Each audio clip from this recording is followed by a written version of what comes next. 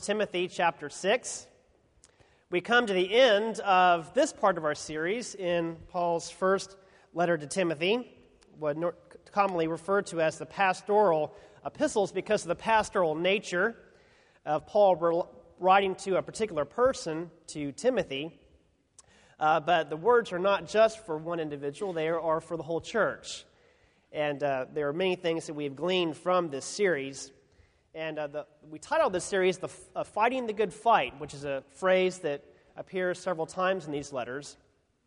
And it speaks of the warfare imagery, of the struggle and the diligence and the endurance needed in the Christian life. And tonight's closing message is no different as we come to the end of this chapter in this book and find a stirring charge from Paul to the apprentice Timothy, calling upon him and us to persevere in the oftentimes perilous journey of serving as messengers of the gospel, as we take God's word to those in desperate need of its life-giving power. Paul will use intensity of language to encourage Timothy and us to quicken our steps and to persevere, to not give up in the battle that is often the Christian life.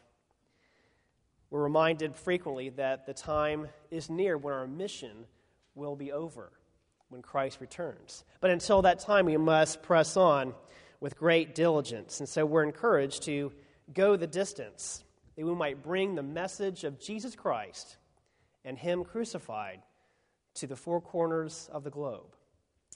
Let's read then from 1 Timothy chapter 6, beginning in verse 11. But you, O man of God, flee from all this and pursue righteousness, godliness, faith, love, endurance, and gentleness.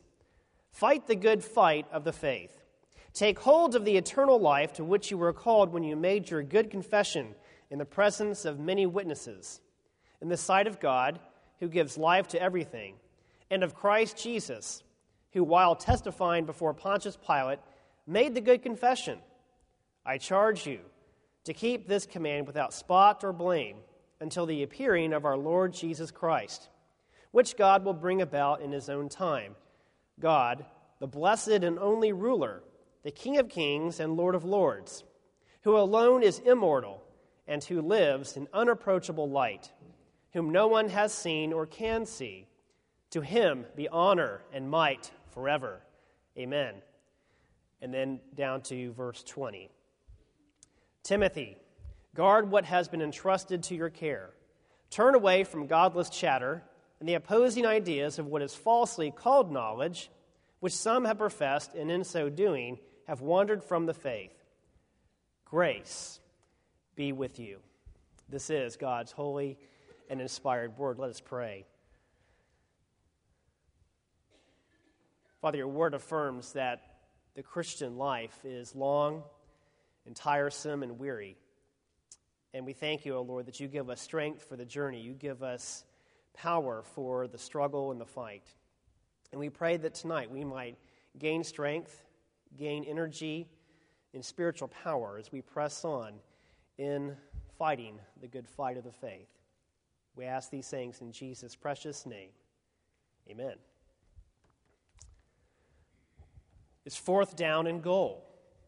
Just seconds remaining in the fourth quarter, your team is down by 4. A field goal will not do. You must go for a touchdown. It's the bottom of the ninth. Full count. 2 outs. Bases loaded, and of course you're down by 3 runs. Every schoolboy's dream, the chance to hit a grand slam to win the game. You're in a grueling marathon and on the final mile of the race. In every sporting competition imaginable, the test of the true champion comes down to the final minutes, to the last round. Can you persevere to the very end? The most important thing is not how you begin, but how you finish. The Christian life, as we have noted, Paul writes and illustrates here, the Christian life in general and the pastorate in particular is compared to a fight in the Greek arena. According to Homer's epics, the ancient Greeks would compete on at least 5 different types of competitions: sprinting, wrestling, throwing the javelin, boxing, and even the famous chariot race. In the midst of a great contest, the fighter grows weary. His opponent is inflicting upon him great blows to the body. With every blow, his body stings in greater agony. But to prevail, the fighter must not give up. For the troubled pastor, for the discouraged Christian layman, the temptation is always very high, somewhere along the long pilgrimage of the Christian life. The temptation to quit. The devil fills our minds with great doubts. Is this really all worth it? Does God really care about me? Why must I go through these trials and deal with such difficult circumstances? Do I have what it takes? We grow weary in the fight. And for that reason, the great apostle Paul, understanding our challenges and temptations, writes these final words in this letter to remind us that we are empowered by the truth of the gospel of God's grace, that we might finish well. Tonight, as we look at our text, I'd like us to consider 3 elements of the truth. How we must fight for the truth. We must speak the truth. And we must guard the truth. Paul calls Timothy a man of God. This is the only reference in the New Testament, other than in the second letter, 2 Timothy, not referring to Timothy himself, but the only reference here in the New Testament to encourage Timothy, to remind him that he has been called by God, that God has enabled him and equipped him to serve, that he has been crucified with Christ. The mentor also reminds his apprentice of where he has come from and who has gone before him, that he is not alone. This reference, man of God, was applied to Moses, David, Elijah, Elisha, and several other of the prophets. These giants who have gone before us, on whose shoulders we stand, fought the same battles. And they have inspired us that we too must preserve, to protect the truth in a world of ignorance and darkness. In our fighting effort, we're instructed to first flee and then pursue. In verse 11, Paul instructs Timothy to flee these things, obviously referring to the things that he's written before earlier in chapter 6, namely the false teachers, their false teachings, and the love of money. Paul used the same exhortation in 2 Timothy 2:22, exhorting Timothy to flee the evil desires of youth. And it's most likely that Paul is referring to things such as pride, the pride of self-confidence, the arrogance of boasting, the hunger for recognition, the greed for riches, and the lust for indulgent pleasures. The image reminds us of the young Joseph, sold as a slave into Potiphar's house in Egypt, and how Joseph had to flee, literally, for his life and his purity when pursued by the wicked wife of Potiphar. Likewise, the man or woman of God must fight hard, fleeing the seductions of a world that would seek to compromise us, undermine the efforts of the church, and so bring dishonor to the name of Christ. So not only must we flee, but we must also pursue. The first goal in our pursuit is righteousness. Now, there is a definite sense of the Christian life to pursue a righteousness that means blamelessness, that means integrity and purity of holy living before God. But I would contend that this attribute is listed first in this list to suggest that we're referring to the ultimate righteousness that we don't attain to of our own strength or performance, but it's that righteousness that God provides for us in Christ alone, that which He earned and merited and grants us as a gift through His sacrificial atonement for our sins. And then as we learn to abide in Christ by faith alone in His precious blood, we're told to also put on godliness, a common term in the pastoral epistles, as well as faith and love. We're called to endurance, something that we can build up and develop as we train in godliness. And lastly, we're called to gentleness, not an easy task for the rugged warrior, lest he has spent quality time in the arms of a tender, good shepherd. The vigorous language continues in verse 12, exhorting us to take hold of eternal life. Well, how do we do that? It means to believe the gospel, to hold fast to the testimony of the truth. This is not a kind of easy believism. Faith is never a passive quality. And yet, while it is, yes, a gift of God that's given alone by the Holy Spirit, the Bible calls us to cling to faith, to cling to the hope of eternal life. Now, the NIV, which I read from, perhaps misleads us a bit when it writes, the eternal life to which you were called when you made the good confession. I believe the ESV translation is a little more clear when it says, the eternal life to which you were called and about which you made the good confession, helps us understand that the calling to eternal life did not begin when you first believed. Your calling to eternal life began from eternity, by the will of God before creation.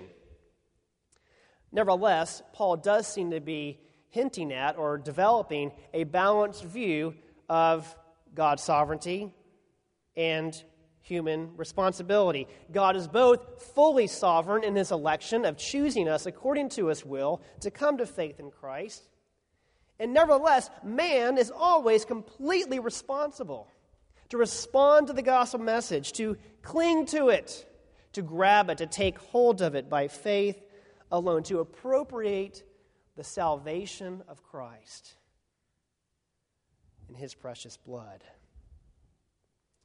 The language here, I believe, echoes the spirit of John the Baptist, of whom Jesus says in Matthew chapter 11, verse 12, from the days of John the Baptist until now, the kingdom of heaven has suffered violence, and the violent take it by force. A holy violence, a rattling and a shaking, of grasping hold and not letting go, believing in the promises of God. Friend, let me ask you tonight, have you taken hold of this? Have you received the very message of the gospel? Has it taken a hold of you to believe and to trust and have assurance of eternal life through Christ alone? And if that is true of you, if you have laid hold of this, if this is your assurance, if this is your faith, are you in the fight? Are you waging the good warfare? You see, we don't have the option of being civilians. We cannot be mere neutral bystanders.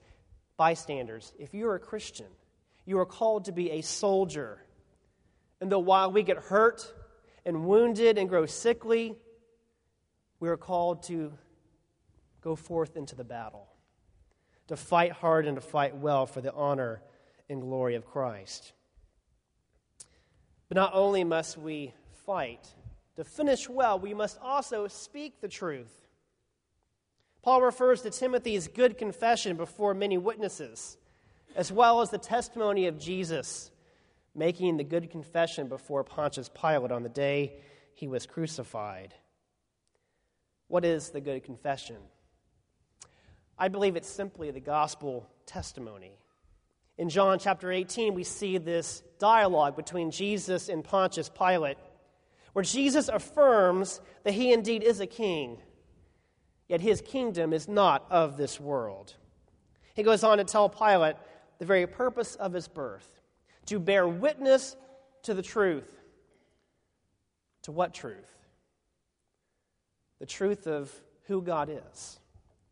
The truth of man's desperate condition under the judgment of God, and the only way of salvation, the way of escape offered through Christ, who came to die in our place, to bear the penalty that we could not pay, to give the forgiveness of sins and the hope of everlasting life. This was the good confession that Christ came to speak. And so likewise, we could assume that Timothy's good confession was the time that he made his public testimony of faith, perhaps at his baptism, when he was received into the corporate body of believers. Perhaps this even included his call to ministry, in which he took up the baton to follow Christ as an emissary of the gospel, to spread the good news to those perishing. Paul charges young Timothy to keep the commandment spotless and blameless. And I believe what this means is our calling to our calling in our Christian vocation.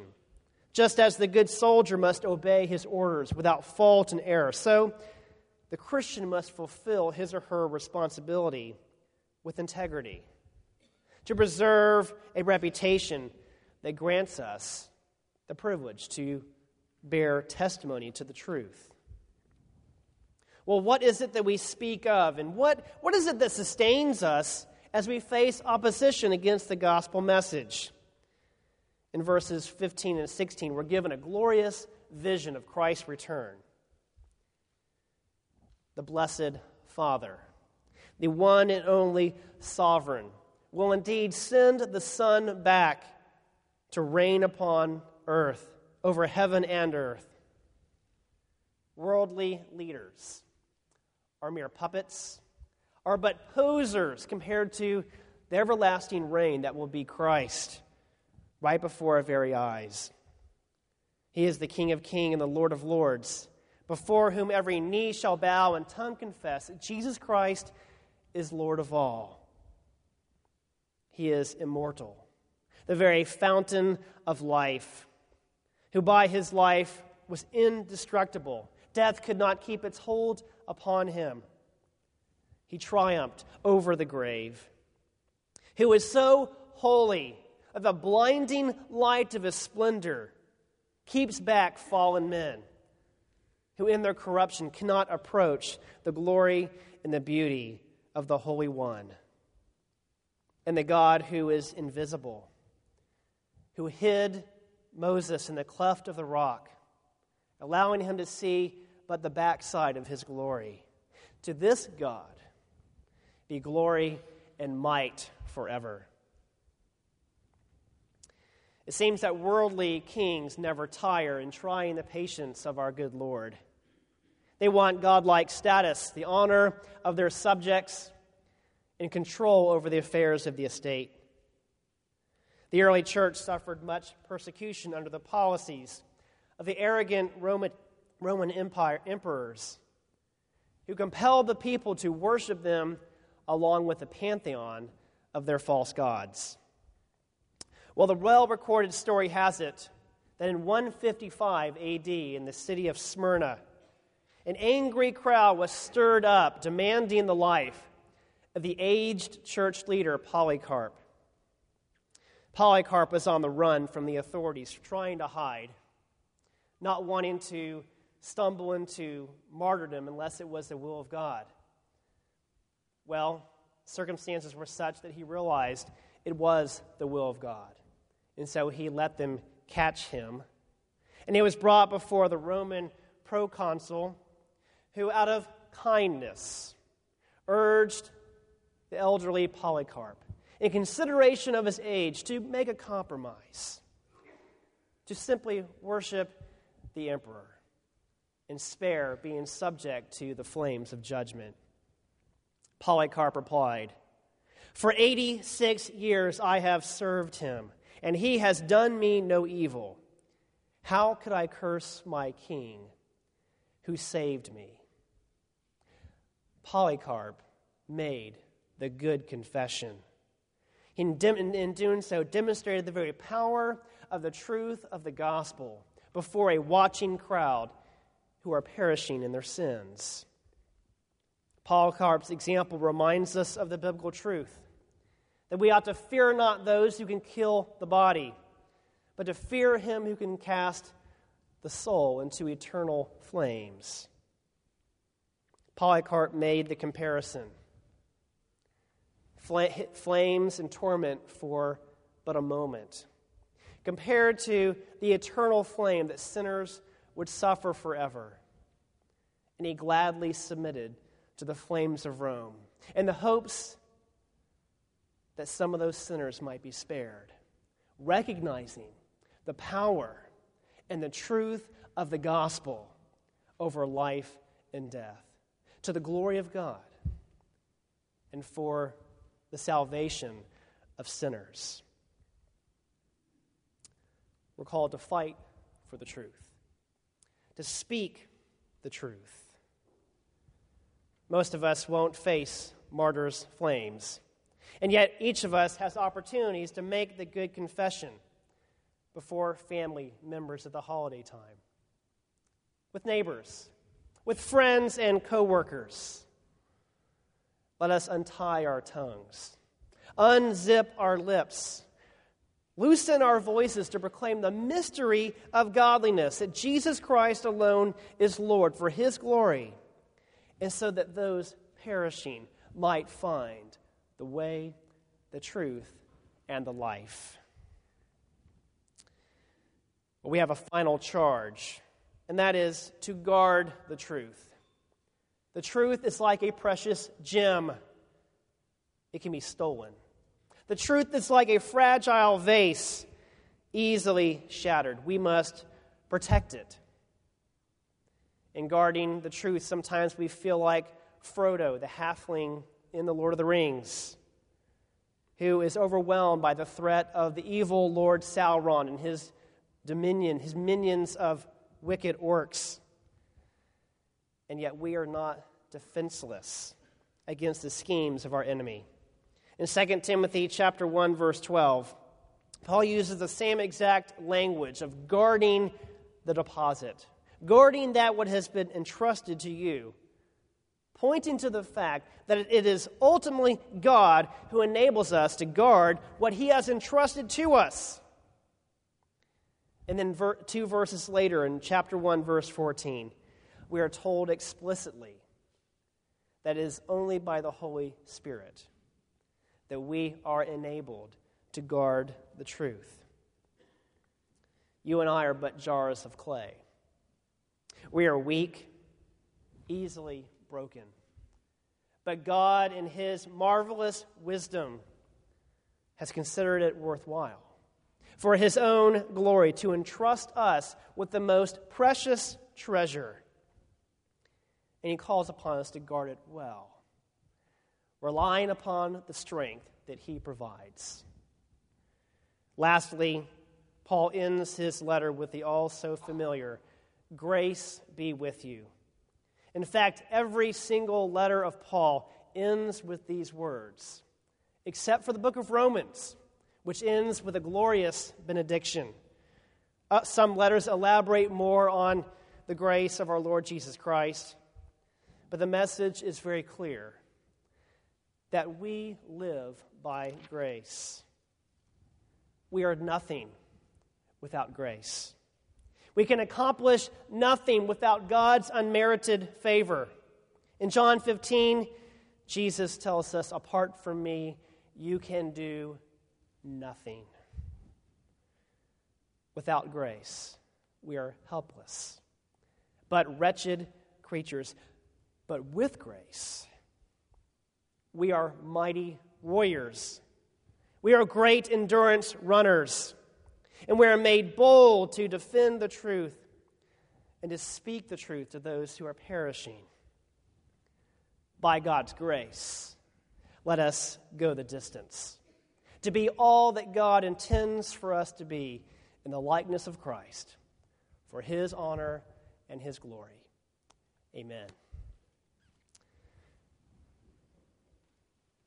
Dear Jesus, we thank you that you fought the good fight, that you finished the race, that you have trailblazed before us, that you have defeated our enemy, and that you call us in your likeness to follow, to labor and to fight, and to struggle and to endure. And we thank you that you give us your grace to endure and to persevere to the very end.